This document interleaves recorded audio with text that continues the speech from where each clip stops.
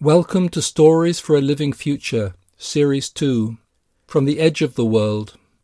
The first series of Stories for a Living Future focused on returning our consciousness to the living earth, a deep ecology of consciousness which includes an awareness of the magical nature of creation. An awareness I believe is necessary if the future is to become fully alive. In this second series I reflect on the changes happening in our world. Not just the ecological, political or social changes, but the deeper, primal changes that will shape the coming decades and even centuries. Changes that belong to the end of one era and the birthing of a new era.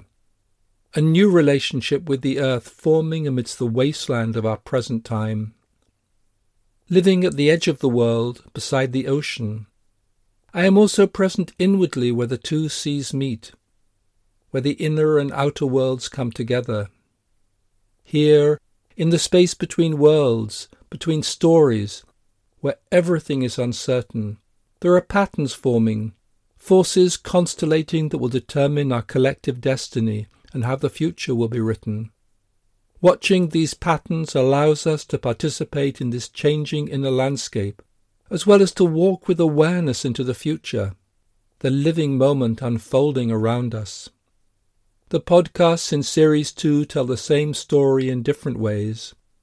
A reawakening of oneness and earth magic, the forces that oppose this shift, and the transformation of the earth herself. Watching at the Edge of the World, the first podcast in this series, will be released next week, and then afterwards a new podcast every 2 weeks. For further information or to subscribe to this podcast, please visit our website, workingwithoneness.org.